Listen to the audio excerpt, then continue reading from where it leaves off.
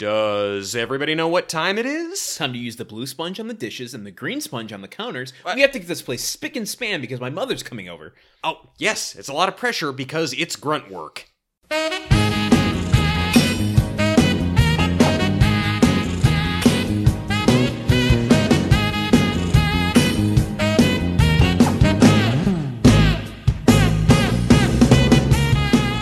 Hello and welcome to Grunt Work, your all-inclusive podcast about the TV show Home Improvement. I'm your host, Truman the Donut Wheels Man Caps, and with me as always is Landon the Marshmallow Shock Absorber Man Solano. And folks, you are in for a treat today because today, listen, folks, let me keep saying folks to mask the fact that I actually screwed up the line that I was doing there. Folks, history was made in this episode of Home Improvement. We really lived up to our namesake here. And when I say we, I mean you. Yes, because you are the one that counts the grunts here. I know. Grunt work. Oh my god, we sweated it, we rewound it, we counted a lot, and folks, we have our second. Can I guess? Yeah. Oh, guess the number. I want to guess. Okay. Yeah. Second highest. I heard you say that. You got that much out, so you can't. Yes. I can't take that back. That's my first clue there. Yes. Thank you for Second jumping in and highest. rescuing. Yes. And I remember our first highest was the Christmas episode of season 1. Yes. No, who can forget? Everyone remembers where they were when we did that episode. Better Watch Out, which is what it was called, which was 55. Yes. Am I mistaken on that? No, you are correct. It was 55. So our second highest. So that's our ceiling. It's and our grunt ceiling. We've had a 34 grunt episode this season.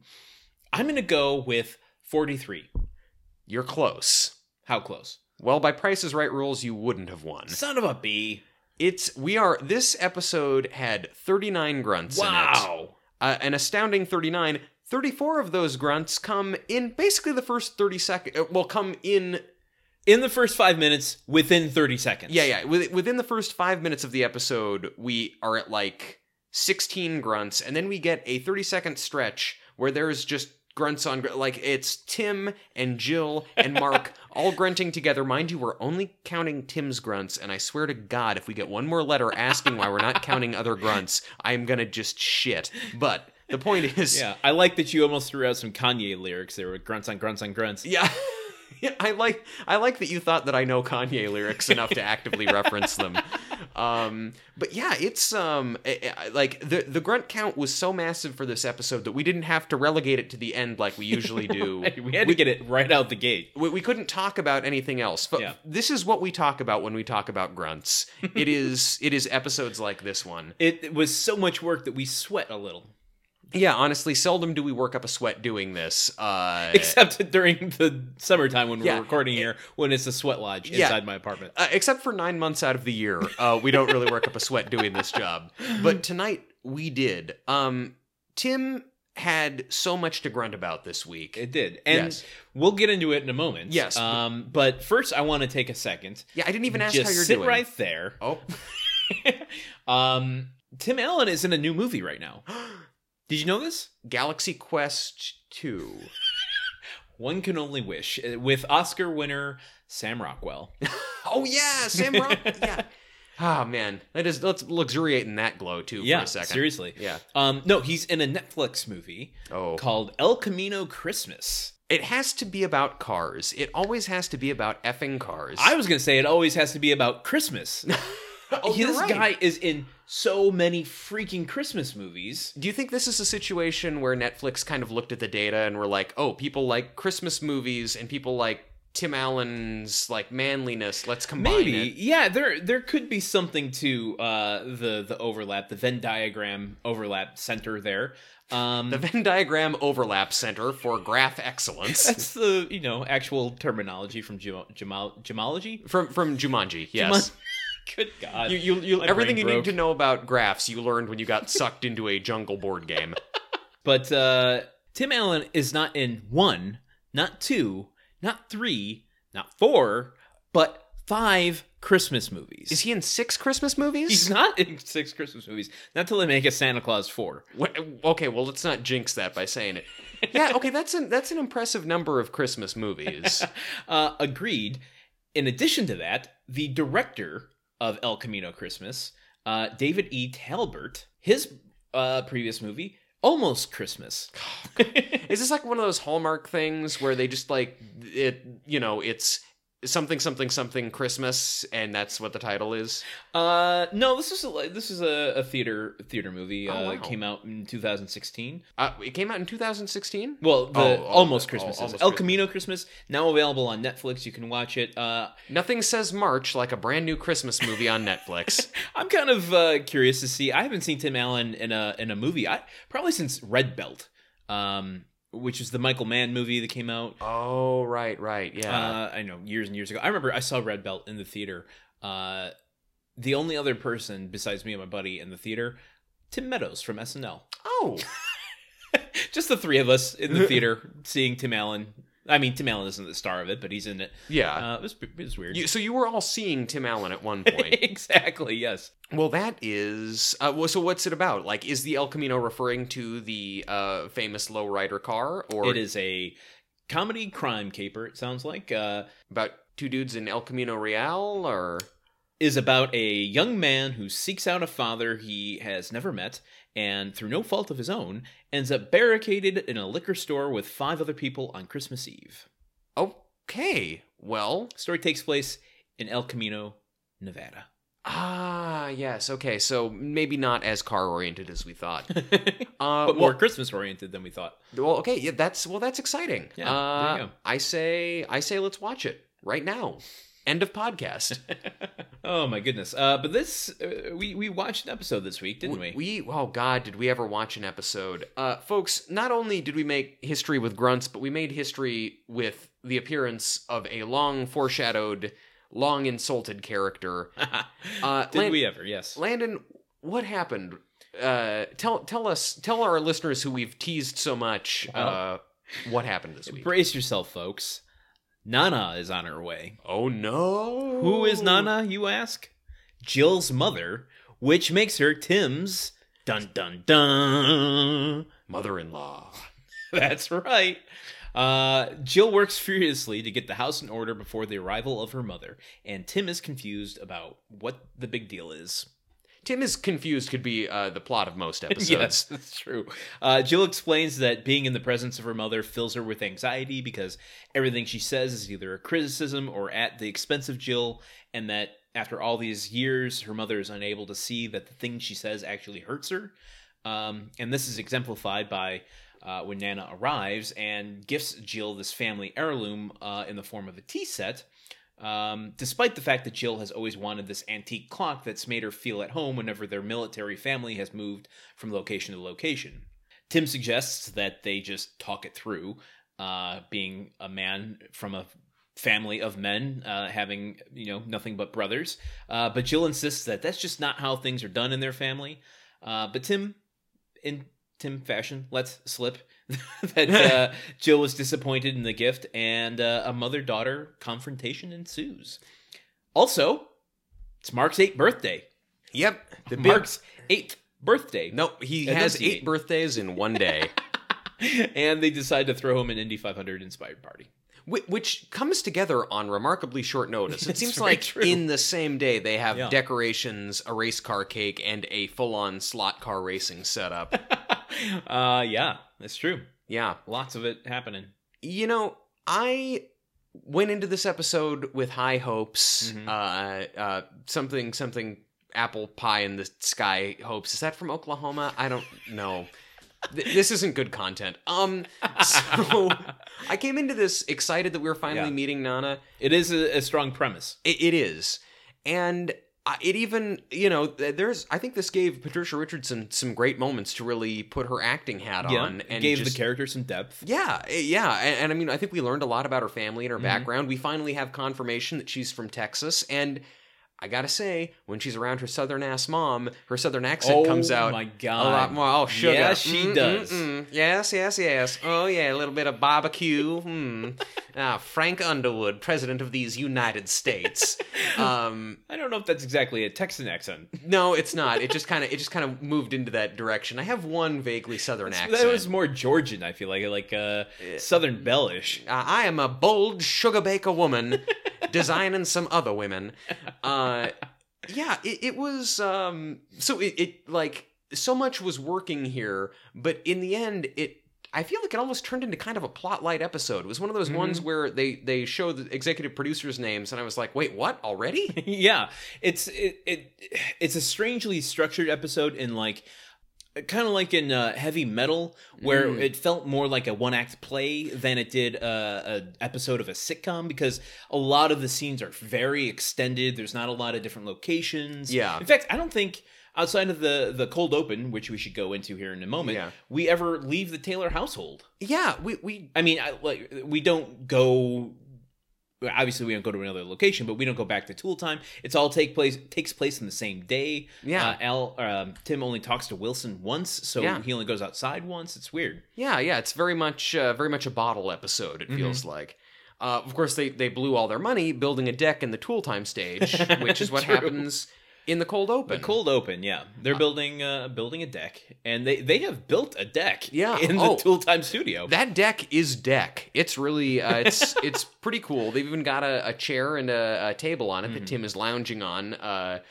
Yeah, and it's the typical situation where Al is doing all the work and Tim is doing all the play. As Tim makes some reference to sitting on the deck enjoying the fruits of your labor, and Al says, well, you're doing all the fruiting and I'm doing all the laboring, Tim. It's true. And also, Tim suggests that you want to make your deck out of cedar or another type of wood that I've forgotten. And Al throws out the line, or poplar wood, because it's very poplar. I want to, you know what? I'm going to take Al to task a little bit here. Oh, okay, do it. Well, I mean, maybe it's I don't know much about home improvement, obviously. Yeah. But poplar wood is an irritant. It's very rare that it has occasions of having a allergic reaction, but kind of like poison tobacco or infected tobacco. Exactly. It does have like itchy eyes and skin and respiratory asthma-like symptoms in people. So maybe poplar not the best wood to do your thing with. I think cedar is probably the most popular in Michigan, at least. So that's definitive proof that what's poplar is not always what's good. Boom. Calling Mr. Shot. Wood. That's Dr. Shot, please. I didn't go to 4 years of comedy medical school to be called Mr. I got this information from a website called wood-database.com. So if you were ever wondering if there's a database of wood, there is a website for you. You want to be sure to put that dash in there, because wooddatabase.com is a different thing you don't want to see. Or maybe you do want to see, and it's cool if you do. I'm going to take this one step further. If you ever wondered, is wood-database.com a book? Wood-database.com is also a book. It is? Is the book called wood-database.com? It's called Wood!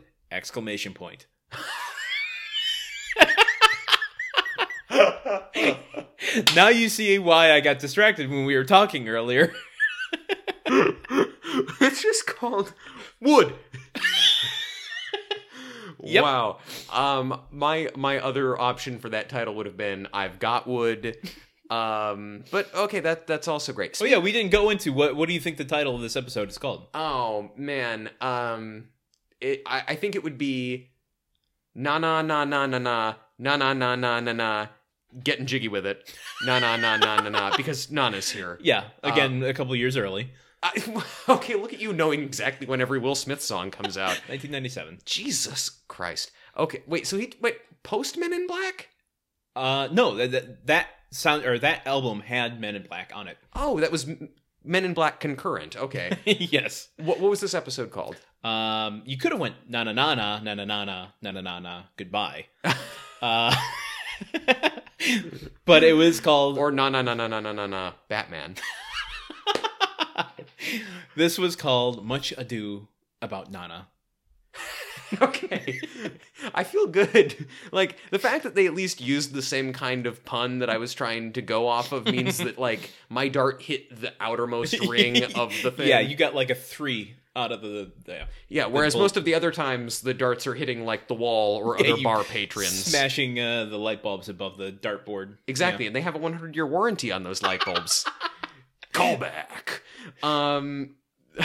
So anyway, Tim is up on the desk on the deck, talking about how his mother-in-law is coming to visit. I'm not sure how this really ties into Dex. Oh, no. He makes a fat joke about his mother-in-law. That's how it ties in. Yes.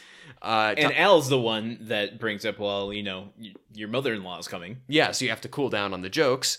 And so, that introduces that concept. Tim is stomping around on the deck to demonstrate the strength of it, and he hits a loose board, which knocks a can of sealant up into the air, which Al calmly and coolly catches. With one hand. Yes. And it reminded me of the K&B Construction outtake where Tim lets go of the bowling ball and they do a bunch of cool tricks with it.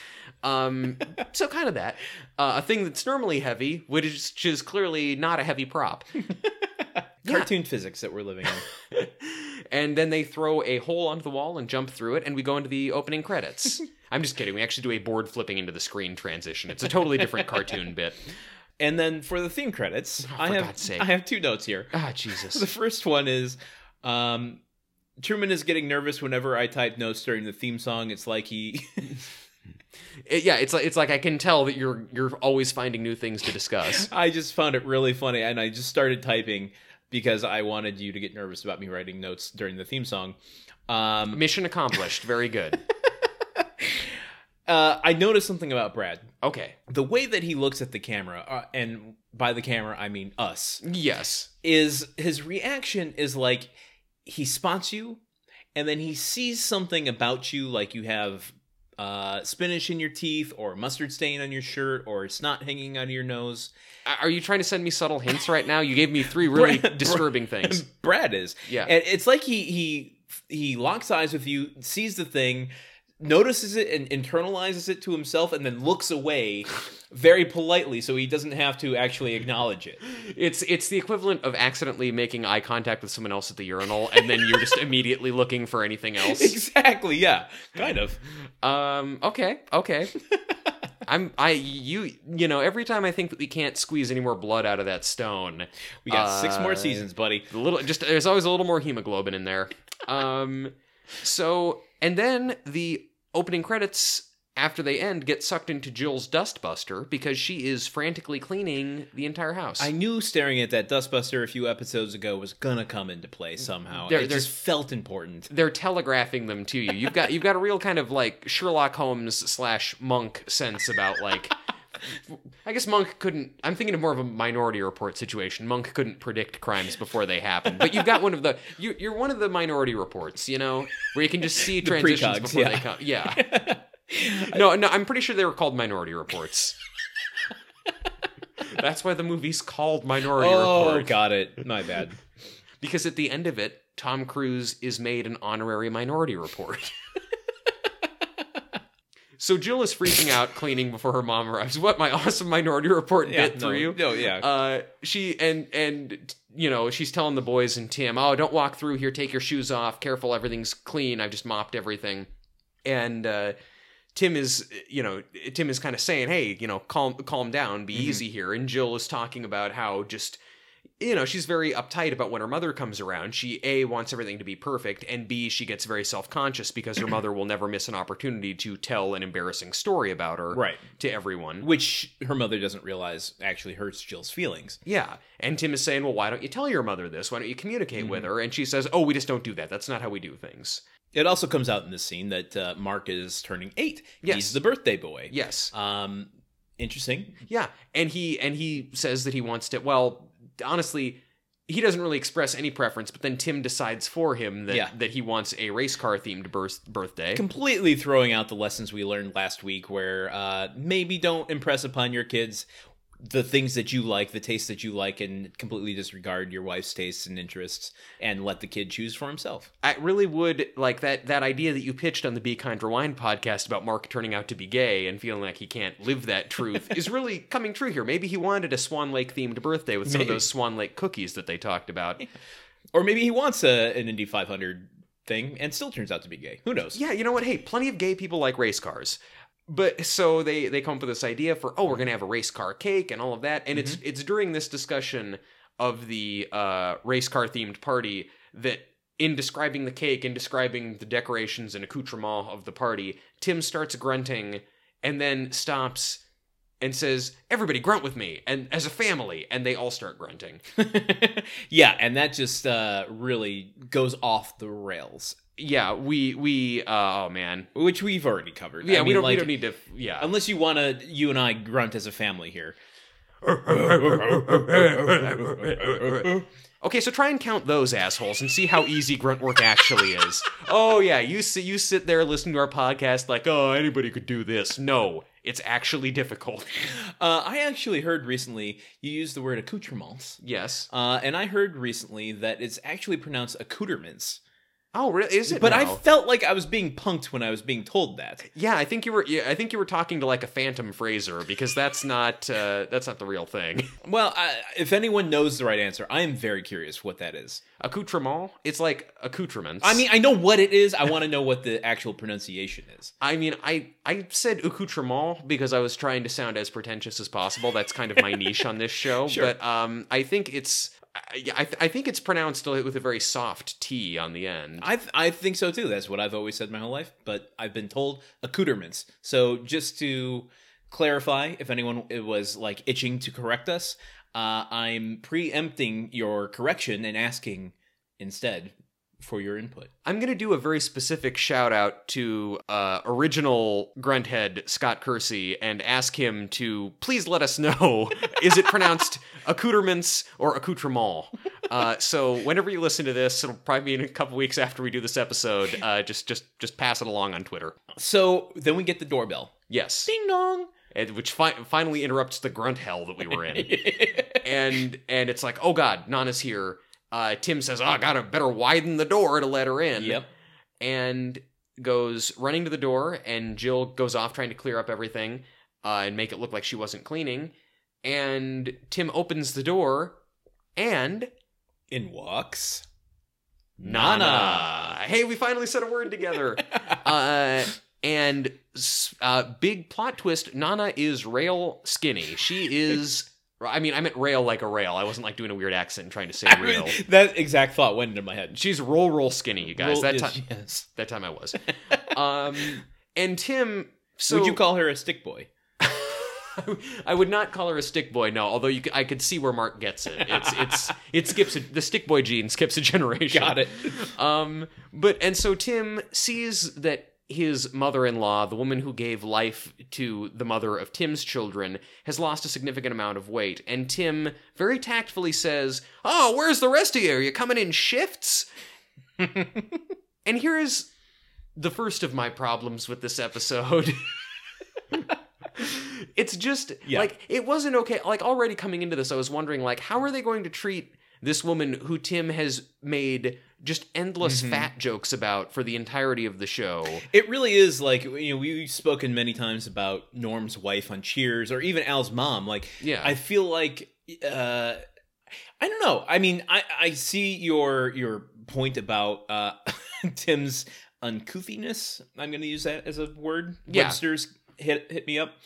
And how he deals with that, but I think that if you're going to bring that character on the show, she has to be that way. It has to be in complete opposition to what she's been set up as. Yeah.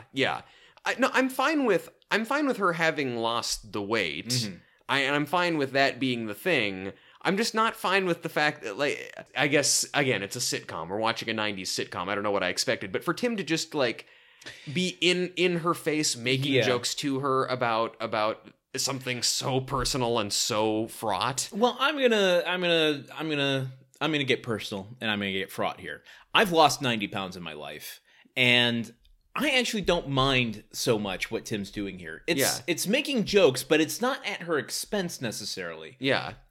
It's a weird thing to see someone after you've lost a lot of weight, because people are so touchy. I find people are touchier talking about somebody else's weight than they are about, like, if I were to talk about my weight. More people are more uncomfortable to hear about it and talk about it than I am. Yeah.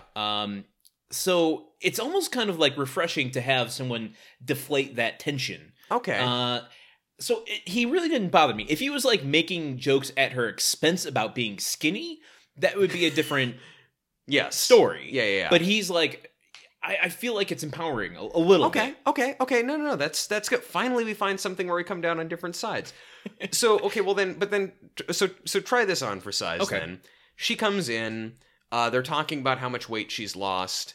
And she explains that the number one motivator for her to lose so much weight was that she watches Tool Time and has seen every single fat joke Tim has made about her. And so they're kind of laughing about the fact that Tim has spent 3 years fat-shaming his mother-in-law to the point that she embarks on a crash diet to lose a huge amount of weight. Yeah, okay. That one also gave me some vapors a little bit. It got a little too real. Yeah. In that moment. Yeah, I can agree with that. I mean, too real for a sitcom. I think the reasoning behind it is legitimate. Oh, but yeah. for her to just like blatantly go, hey, you were being a dick, you made me feel awful, and now I have perhaps an eating disorder. Who knows? Yeah. And you said crash diet. Maybe that's true. She did say, hey, Jill, I've got a card in my purse. That I can give you that has the diet on it. Yeah, it's very easy to follow. It just takes a little willpower. Yeah, and based on the reaction shot we get from Jill, that goes over like a lead balloon. Yeah. Let me take a moment here. Yeah. Character actor corner. Oh, of course. Yeah. We have to talk about Polly Holiday. Polly Holiday? That's a good name. Or Poliday. Are you familiar with her? No, I'm not, but it's a hell of a name. She played a character named Flo on the TV show Alice, and its spinoff called Flo. You may be more familiar with her as as a reference in a 90s comedy that was way too outdated for anyone who was the target audience of the movie. In the movie Dumb and Dumber, yeah, they're at the diner, and he stops the waitress and goes, "Excuse me, Flo?" Oh. I remember seeing that growing up, and I'm like, I don't get it. I don't know what that is, but I'm the target audience for this movie. Yeah, I never understood why you said that either. It's a reference to this. She plays Flo, who is a waitress in this sitcom named Alice and Flo, respectively. But she's also been in Gremlins, The Parent Trap, and one of my all-time favorite movies, All the President's Men. She was in All the President's Men? She was in All the President's Men. She has been around for a very long time. That is not a comment on her age, but but she also is old enough to play Jill's mom. Yeah. But wow, they get some pretty distinguished female character actors on that show. She played Dardis's secretary in All the President's Men. Oh, okay. Wow. So like a couple lines, but still. Wow, man.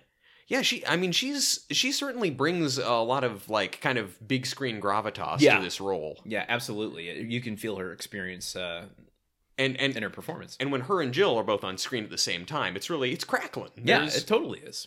This episode has fewer laugh lines in it because so much of it centers on Jill and her mom having these discussions, and I think the dialogue there is good. It's not necessarily funny. Yeah, no, but it's well written and well performed. Yeah, I would agree. Sure. I would agree. We skipped over a very interesting fact that Jill's mom lives in Texas. Yes. And Tool Time is a syndicated cable access TV show in Michigan. Yeah. That she gains access to through satellite television.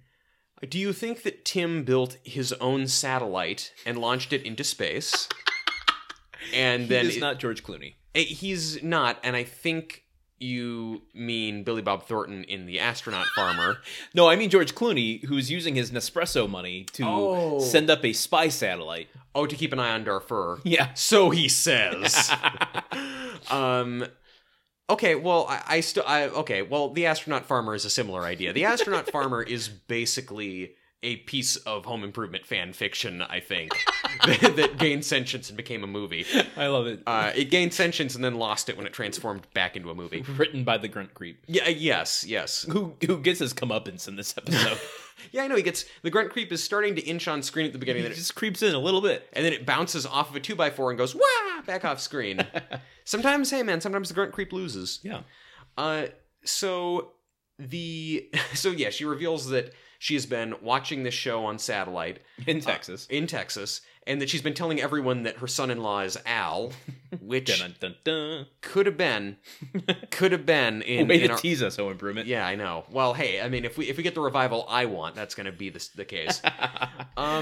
Then the kids come downstairs. Yes, They're all excited to see Nana. she has them all. She's got this whole military deal where she has them form up and salute. They basically do the thing they do in the theme credits, which is Yeah, rearrange themselves for 5 minutes Yeah. until they're in height format. But I noticed that Mark is like going through a growth spurt and is just as tall as Randy now. I know he looked bigger from one episode to the next. Like Yeah, last agreed. episode, he seemed like a littler boy. Yeah.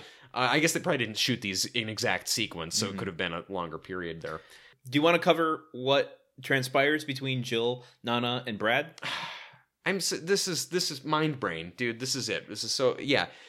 So she has a little comment for each of the boys as she hugs them. When she sees Brad, it's like, "Oh, Brad, you're so big and handsome now. How many dates are you going on every night?" And Jill says, "Oh, he's too young to date." And they're completely retconning the last year and a half. There's a Jenny Sadarsky-sized elephant in the room. Disclaimer: Jenny is not in the room, but like, what? Nor is she as big of as an elephant. No, certainly not. Certainly not. Well, I mean, maybe a baby elephant, but even then, I guess there's like girth matters and weight. So no, let's not compare people to elephants. But yeah, she says she just kind of brushes this away, and nobody thinks to challenge it, even though they were talking about Jenny giving him cologne in the last episode. Yeah. I hope that this isn't how they end the Jenny-Brad relationship, just with a whimper in the night. Well, it could quite well be. We are gearing up for the end of the season. Yeah. Jenny is not a consistent presence on this show, so who knows? Oh, man. We'll find out. Well, now there's a cliffhanger. We'll only find out like 5 episodes down the line where we go, wow, there has been no mention of Jenny. Jenny, maybe Jenny and Lisa get on the same slow boat to China. So anyway, Jill has, before Nana arrived, has forced him not to take sides in any discussions or disputes with her mother. And so whenever there's kind of a fraught moment between Jill and her mom, or whenever like they are disagreeing about something and they look at Tim always just says, "I have no opinion," and Right. It tries to extricate himself from the scene. Which is what Jill coached him to say Yeah. Before Nana even showed up. Yeah. By the way, it's weird to me to say Nana. That's not what I called my grandmother. No. I never called my mother Mama. It's just like Nana feels weird coming out of my mouth. Yeah, it does. Every time I say it, I'm afraid that I won't be able to stop saying it, which is kind of what I did with my title ideas. So Nana has the boys go out to the car to bring in some of the gifts that she's brought for everyone, and she tells Jill, "Oh, I'm cleaning out the house. We're moving into a new condo. I've brought you some things. Oh, no, Tim, you don't get the box. There's fragile things in there. I don't want you to break it." Yes. And so she goes out to help the boys move the stuff in, and Jill gets very excited that, she's going to give me this antique clock that we always, that we had in every house we lived in growing up. Yeah, this is the first of her forays into the more dramatic territory, explaining the dynamics of their family being in military and always having to move around. And she says, in this very I was really moved by this speech where she was like, whenever we kept moving, but we had this clock that made this noise, and I knew whenever I came home, no matter where we were, I would see that clock and I would feel like I was at home. Yeah. So it's got this enormous significance to her, and she's so excited to get this, and Nana comes in with her box full of stuff, and she's After calling Brad Fred, I think. Yeah, she's just like, "Thank you, Fred." And we looked at each other. It's like, is there another boy? Is that the boy who they got rid of and they exchanged for Mark? Yeah, maybe. Also, Is that Stinky's real name? Was he outside helping? Well, Stinky would be in Texas if he's in fact George W. Bush. Yeah, right. She's also gotten Mark a drum set for his birthday, so the boys take this upstairs, and Tim goes, "Seriously, Nana, a drum set? Do you hate me?" And she goes, "Yes." With just the perfect amount of, I can't tell if you're joking or not. I can see where Jill gets her feistiness from, because Nana definitely is a take-no-shit, funny, incisive woman who nonetheless married a colonel in the military, Right. so she's probably, used to holding her own in a very manly environment. Yeah, absolutely. So they bring in the box, they open the box, and she pulls out the clock, and Jill is very excited, but then is less excited when it turns out the real thing that she is getting is this old tea set that her mom wants to give her, and that the clock is actually going to one of her other sisters. Named Robin, who we've met, played by Amy Ryan. Oh, shit, that Robin. Oh, man. But she comes back, right? Amy Ryan? Amy Ryan comes... Well, I mean... I don't know. She We'll comes find back out. on The Wire, but I mean... I mean, she does exist beyond Home Improvement, if that's the question. Clearly. Okay, but so, yeah, Robin is getting the clock. But so Jill is, and then once again, Nana finds an excuse to leave the room, which I find... I'm watching a lot of 3-camera sitcoms at the moment. I'm watching this, I'm watching Cheers, and I'm watching Frasier. And Good Lord. I know. It's a lot, but I'm managing. But what I notice is that a common occurrence on all of these shows is a person walking into a room, saying two big things, and then finding some excuse to leave that room again, and then coming back in, and then leaving the room again. Yeah. Particularly on Frasier, which relies heavily on farce. But there's always kind of like, oh, I just got here from a long trip. I'm going to use the bathroom. Comes back out of the bathroom after 5 minutes. Oh, so good to see you. I'm going to go in the kitchen for 10 minutes. It gives the scene energy, and I think that's almost necessary when you have these super long scenes like this. You need to keep things rotating in and out of the scene in order to make it feel like there's a transition from one scene to the next. Yeah. So anyway, Nana goes off upstairs, and Tim and Jill are talking, and Jill is very upset that her mom doesn't understand the significance of the clock to her, wants to give her this tea set that is meaningless to Jill. And she is kind of grousing to Tim about this and talking about, like, well, where does she get off losing all that weight and coming in here being so thin? I mean, and saying the house looks nice. What does she even mean by that? And so internalizing this is just eating Jill alive. Yeah, and Tim is so freaking confused. Like, and this is where he starts to bring up, like, why don't you just tell her? Yeah. What's bothering you? Tell her you want the clock. Yeah. What's the big deal? And she's like, I can't do that. We don't do that in our family. How would you do that? And Tim's like, just say, I want the clock. Yeah. But Jill is just saying, no, absolutely not. I'm not going to talk to her about it. Don't you say anything. And then in the next scene, they're making the cake. Jill and Nana are making the cake, and Tim is around. Yeah, a race car shaped cake. That, yes. Per the indie theme party they're doing. And I mean, they're already, Jill and her mom are having a dispute over how to make the cake, because Jill is insisting on having donuts for the wheels. Her mom is insisting on marshmallows for the wheels. I think it's obvious. Chocolate donuts, much better wheels. Oh, yeah. But donuts have holes in them in which you could place the marshmallows. Oh, yeah. Marshmallows would be like little So hubcaps. the peppermint that Jill was saying for the hubcaps could go in addition to the actual... I'm just saying there's a compromise. I'm just saying I don't think peppermint really goes with donuts. Well, like in the middle, because like also when you're trying to cut it, that's not if they're peppermint like hard mints, you can't get a knife through that as easily. Whereas marshmallows, that's a much better textural experience. Plus marshmallows are just delicious. Yeah, I mean, I don't know. I'm going to have to think about this for a while more, because on the other hand, textural contrast is what dessert is all about. So maybe that'll like add something to it, having the hard mints in there among all of the soft cake dough. Plus, you got to think of aesthetics as well. I mean, what if you did like the spokes coming out of the hubcaps going around the thing with a little bit of frosting? Yeah.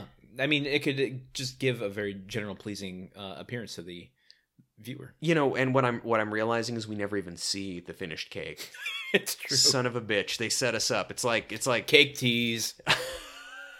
That's my Pornhub channel. It's for some fetish where people really like seeing someone being offered cake and then having it taken away at the last second. I just have one little bite on a fork and I keep almost putting it in my mouth and then not. A million thumbs up or upvotes or whatever, whatever people do to rank videos on Pornhub. Lord knows I wouldn't know. Watch my gold show. So I actually eat the cake. For $10, I'll eat it. That's the money shot, is you eating the cake. Exactly. So, well, I mean, like, everyone wins there. You get some cake, they get okay.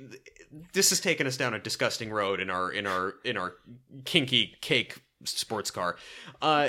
Kinky cake corner.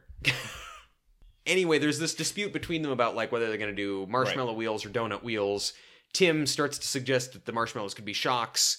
But he gets a frosty look and says, "I have no opinion," and he quickly goes outside to see Wilson. Yes. And Wilson has made a birthday present for Mark. Yes. Well, Landon, when you turned 8 years old, what was the thing that you wanted most for your birthday? Oh man, probably the Terrordrome. A Terrordrome? The Terrordrome. Oh, from G.I. Joe. Oh, yes. Or 8 years old? No, it would have been Nintendo, the first Nintendo. That's Okay. when that, yeah.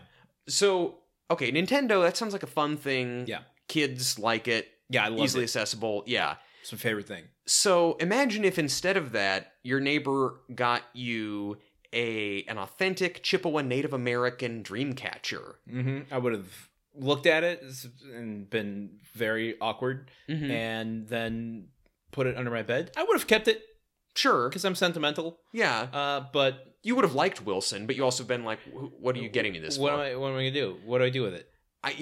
We made Dreamcatchers in one of my classes when I was in elementary school, Mhm. and I had it hanging over my bed for a good long time. That did not stop the night terrors that I frequently get and have had my entire life. Yeah, but it did capture all of your dreams and pursuits, which is why you're doing a podcast about home improvement rather than Oh man, see, being more successful. that's how the Native Americans are getting us back. Because I legit was most likely living on land that had belonged to Native Americans before a bunch of dickhole white people showed up and took it. So they took my dreams instead. There you know? go. Hey man, I'm from Detroit. Yeah, okay. But you're smart enough not to put a dream catcher over your bed. You didn't walk into their trap. That's very true.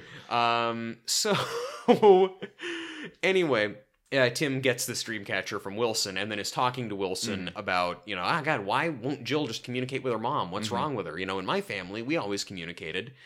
And Wilson explains about how women have complicated relationships with their mom. That they try to separate themselves from their mothers from basically the moment that they're born. Yes. And Tim is saying, well, that sounds really dysfunctional, and why won't they, why can't they just talk? Like, what if I just step in and help them figure everything out and teach them how to communicate? And Wilson says, "Oh no, Tim. Oh no, neighbor." Have you got the exact quote? No, I don't. Oh, okay, I didn't know if you did. I was trying to type it up, but he was talking too fast. He was. So it's something like, throughout history, many truths have passed from man to man, but none more true than when mother-in-law visits, man stays in garage. And It feels like a little obtuse advice from Wilson. yeah, it's like, really, Wilson, every dynamic between every mother-in-law and her son? Yeah, right. But all the same, Tim goes back inside and just makes a beeline for the garage, figuring... Yeah. Okay. You know what? In Tim's case, it's probably accurate. And also, that's the and only maybe place... that's why Wilson knows that. Yeah, and also, Tim... It's a safe bet to say that Tim just always wants to be in the garage anyway. Yeah, right. Yeah. It's a win-win. Yeah. Did you notice? I noticed this in the last episode. Forgot to mention it, but I did notice it here too. So it seems like it's something they're just doing. They have lowered by maybe 1/4 of an inch one plank on the fence, so that we can better see Wilson's face. Yeah, I feel like, and also they've narrowed some of the slats so we see less of his face. Yeah. I think. Yeah. That fence has undergone some modifications over the years. Maybe Wilson can't fit his hand through it anymore. Yes, but he can fit something else through it. Oh, His fingers. good. Okay. Yeah, that did never make that noise. So Tim goes inside and he goes into the garage, and Nana intercepts him along the way and is saying, "Oh, Tim, I just wanted to talk to you about something, Tim." And he just stone cold is like, "I gotta go to the garage. Just gonna be in the garage. Go into the garage." And he keeps her on the one side of the threshold as he's shutting the door in her face, very slowly, very rudely, I would say. Oh yeah, Tim being If rude, someone huh? did that to me, I'd be like, I'd do exactly what Nana did, where it's just kick the door open. Yeah. It's like, yeah, no, that's not gonna work here. Yeah. And she's saying, "Oh, well, Tim, I feel like, Jill's upset about something. I feel like there's a problem and I think I know what it is." And Tim's trying to work on the hot rod and he's like, "Oh, yeah. Did you guys talk? Yeah. Yeah." And she says, "Well, no, but a mother can tell." And, well, I think there's I think Jill is upset because... You guys are having intimacy problems. And... If there's one absolute truth on this show, we know Tim might not be able to do it for long, but he can do it. He has intimacy problems after the first 90 seconds, Yeah. but that first 90 seconds is there. That's Or as he puts it, I'm still happening. which is not the sexiest way you could phrase that, but I guess No, you don't but you want- are talking to a mother-in-law. Yeah. That's probably not the person you want to pull out your 50 Shades language. Yeah, with. exactly. At 8:30 p.m. on ABC. That is actually that is the last line of 50 Shades Freed is just I'm happening. Yeah. So Tim, hearing this, suddenly can no longer keep his silence about what the real issue is. And so in kind of this conversation, he reveals to Nana, well, no, it's just Jill. She wants the clock. She doesn't want the tea set. The clock means a lot to her. She wants the clock. And Nana says, oh, well, why didn't you just tell me? And Tim says, well, I don't know. That's what I'm telling her. You guys need to communicate more. He does one of his miscommunicating Wilson's advice moments here, because Wilson says that he had read this book, and Tim mispronounces the book title. And I had a note here that quickly unraveled because I thought it might have contributed to the pot theory. Mm-hmm. It's disproven by many other episodes, but maybe Tim gets his advice wrong because he's getting a contact high. And he forgets half of it by the time he gets back. Wilson the pothead. And that, and that's why I remember in the last episode, Tim was like making a bunch of frozen French fries at one point and stuff like. So maybe he comes in with the munchies, and some new perspectives on life. And I'm just thinking back on old episodes. Wilson has been known to be burning leaves on his barbecue. Leaves. It's all a metaphor. Yeah, or he's just trying to cover another smell. So sock drawer cigars. Which are actually filled with weed. And they call it Tim's Sock Drawer OG because they can't call weed normal things. So from this revelation, we cut to the party. Mm-hmm. The extremely Mark's birthday party. Yes, Mark's. If you've forgotten that's happening. Yes, not the Peter Sellers movie, The Party. But it's they've got checkered flags up all over the place. Mm-hmm. There's kids. They have a full slot car racing table set up. Yes, like the Indy 500. Yeah, cluster of kids around it racing slot cars against Tim. Tim is getting his clock cleaned repeatedly by a little Asian girl who is just really good at slot car racing. Her name's Tiffany, and she's played by an actress named Paige Tamada. And if you recognize her, you might know her from a little movie called The Santa Claus. You know what I have to say to that, Landon? What? You say tomato, I say tomata. Maybe racist? That's not racist. No, it's not. That's okay, just wordplay.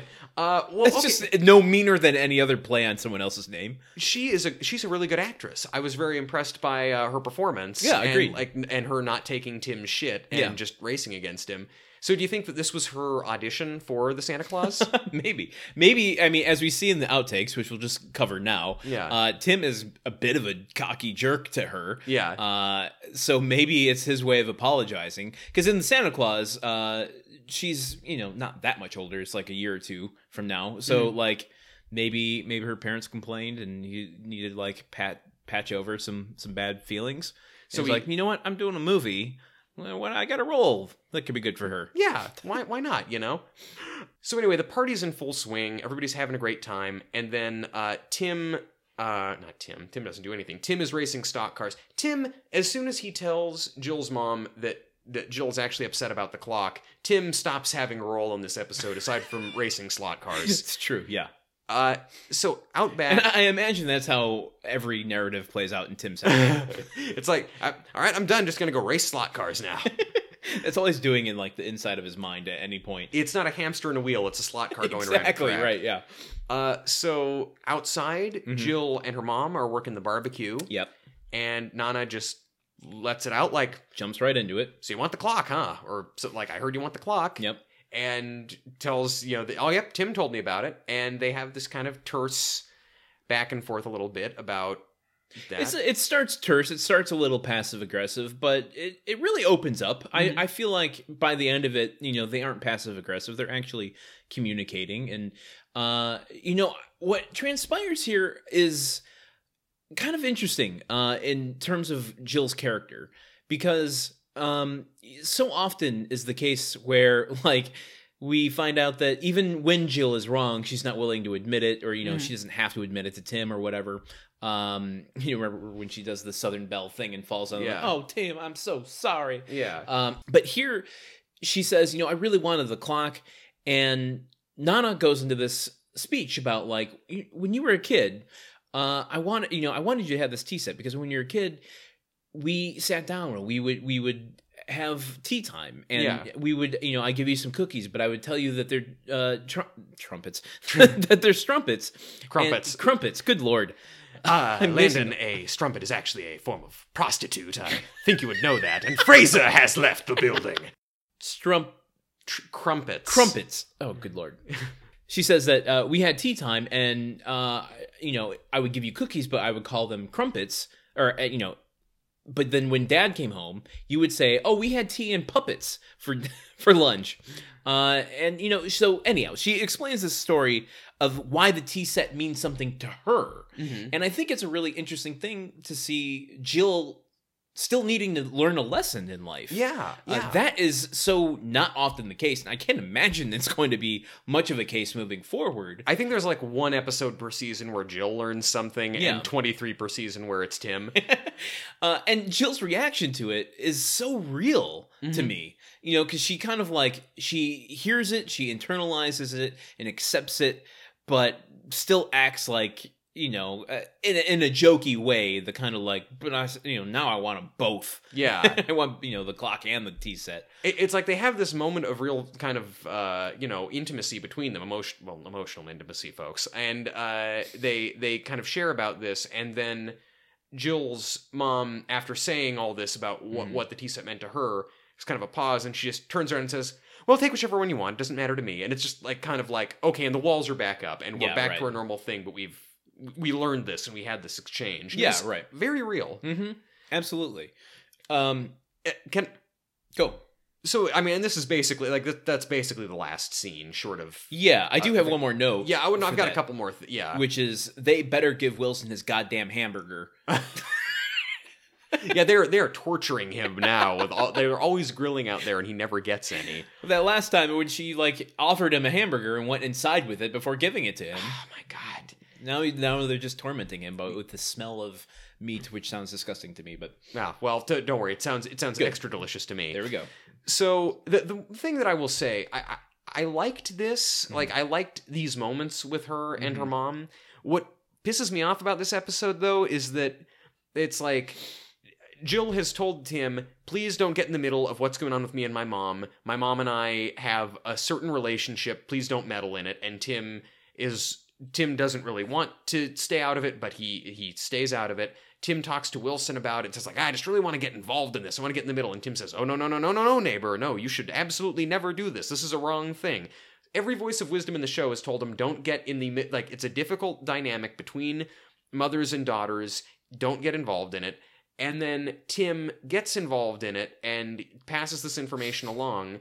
And I'm not saying it should have been a bad thing. Like, I'm not saying Tim should have been punished. I'm not saying it was the wrong thing to do. But that we don't get, like, this never comes back on Tim at all. Yeah, well, he gets served divorce papers in the next episode. Oh, good. Very good. Very good. But I hear what you're saying. And that was my qualm with last episode, where it's just like,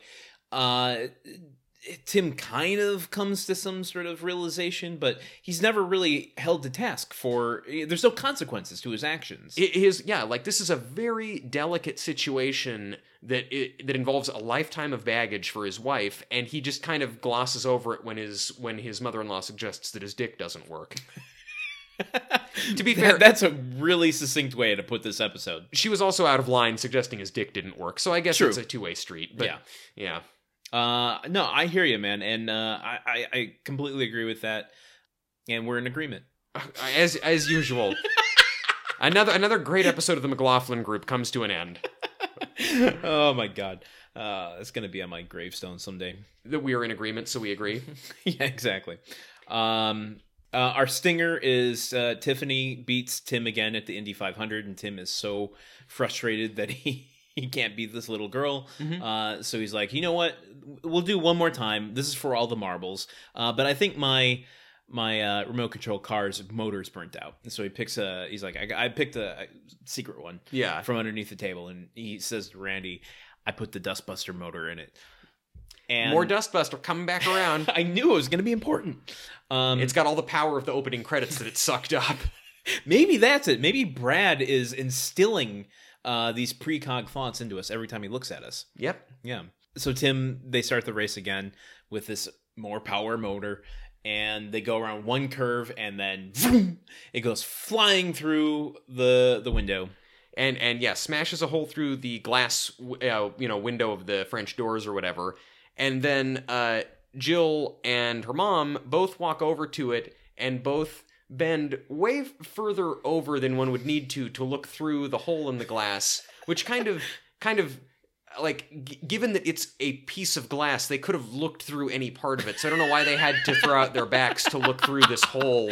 And being someone who threw out their back, bending over to wash their face in that same exact motion recently, why take undue risk? Which is why we're here to tell you, don't bend over. Just ever. Just stand completely upright. Better posture. This episode brought to you by orthopedics. Just what? In general. The entire field of orthopedics. So I think the only thing we have left is to just make a very quick detour to Pam's Corner. Oh my god, we haven't gone to... Yes, our super quick theme song for Pam's Corner. So, as you know, Pam's Corner, now we are discussing what Lisa might be up to fictionally. And because she's not on the show. Because she's not on the show. Well, technically she is, but she's not. So in last week's episode, I want to continue with some of the continuity that you established, Landon. Last week, we'll do a recap of what we did last week. Previously on Pam's Corner, previously in the imaginary B-plots we're writing for this old show, Lisa wound up getting promoted to be the CEO of Binford Tools because she is actually one of the 7 daughters of Mr. Binford, and so she kind of pulled some corporate espionage and shivved her way to the top, outpacing all of her other sisters, and then instilled her sister Maureen as the producer. So, in my episode of Pam's Corner, Lisa is still the head CEO, honcho, whatever, of Binford, but as she's learning the ropes of the company, she discovers something disturbing. Oh boy. The newest line of Binford sports balls that are being manufactured have a production defect that when they are thrown a certain way, they explode on impact due to defective rubber being used in them. Vince McMahon would love that for the XFL. Great. So shit, sorry. So this is perfect though. She wants to initiate a recall, but the company's board overrules her, saying that it'll cost more to recall the balls than it will to pay out settlements, a classic Ford Pinto situation. So Lisa is disgusted by this. She doesn't know what she's going to do, but in the end, she has the idea to cut a deal with Vince McMahon to use the Binford sports balls as the official balls for the XFL. You know what? I'm going to plead the fifth and blame Brad for instilling the precog in me. I know, man. I didn't know that you were a Minority Report too. You're like the kind of like I didn't know that Minority Reports could also predict bad jokes coming around the pike. I love that my imaginary off the wall sitcom is still so formulaic and predictable that you can guess where it's coming from. Oh, this has truly been the saddest Pam's Corner they've ever done. Oh god. That's also the XFL theme. Maybe that's what grunt work becomes after Home Improvement is done, is if Vince McMahon ever does successfully relaunch the XFL, we do that grunt work. We do the XFL work? Yeah. I mean, because they grunt on XFL. Oh, okay. Well, they're also talking about bringing back XFL. Yeah, that's what I'm saying. So, okay, well, yeah, that it seems, I think our whole niche as podcasters is we start talking about something that we think isn't relevant anymore, and then it becomes surprise relevant. Yeah, so we aren't following the career of Tim Allen. We're following the career of grunts in general. Yeah. Yes. Grunt work is very literally about the art of grunting through the years. I would say grunting experienced a renaissance in the 90s thanks to this show, but there's so much more story to be told. And army training. We're going to have a really interesting season. Years down the line. Yeah. And I can't think of any other grunt puns or gruns. You have anything else for this episode? No, I don't. Let's All right. let's shoot it in the head. The show notes for this episode will be posted on our website, which is www.gruntworkpodcast.com. Sign up for our weekly newsletter, which is how you get notified for each new weekly episode, unless you are actually on like a podcatcher, which will just, our episode will appear there. So, but if you join our newsletter, you get really cool exclusive content like our Pam's Corners, trivia, news and updates if we're on other shows, cool links, all kinds of stuff. Sign up there on our website. Also, you can follow us on all the social media places, which is @GruntWorkPod. We're also looking for ratings and reviews on iTunes as we're coming up on our end of the season spectacular, and we would love to read some on the air. Yeah, get or them in not. there. If you don't want to leave us a review that will be read, put a code word in it. Yeah, but don't tell us what the code word is. Let us guess what the code word is. Yeah. We'll read it on air and then go, oh shit, and then edit it out. Put the code word in the review. We'll read it on air. If you hear us read it on air, then email us telling us what the code word is, and we will send you a lovely apology. Just like the Ford Pintos. Yeah, exactly. Well, unless it turns out the apology is more expensive, then, well, you'll figure it out. If you need any more enticement for rating and reviewing us, just remember that every time you do, We won't fat shame your mother from several states away. or to her face. Yeah. We will just be total gentlemen. You know what? I'll even send your mother a card. Well, yeah, I'll get a little too friendly with your mom, if you know what I mean. Well, By which I mean I'm going to send way too many cards. they're only $1 at Trader Joe's. Oh, just cards in general? Just cards in general. Okay. So there you go. I guess with that, I've been Landon Solano. And I've been Truman Caps. And this has been Grunt Work. That was me kissing my fingers, not Landon.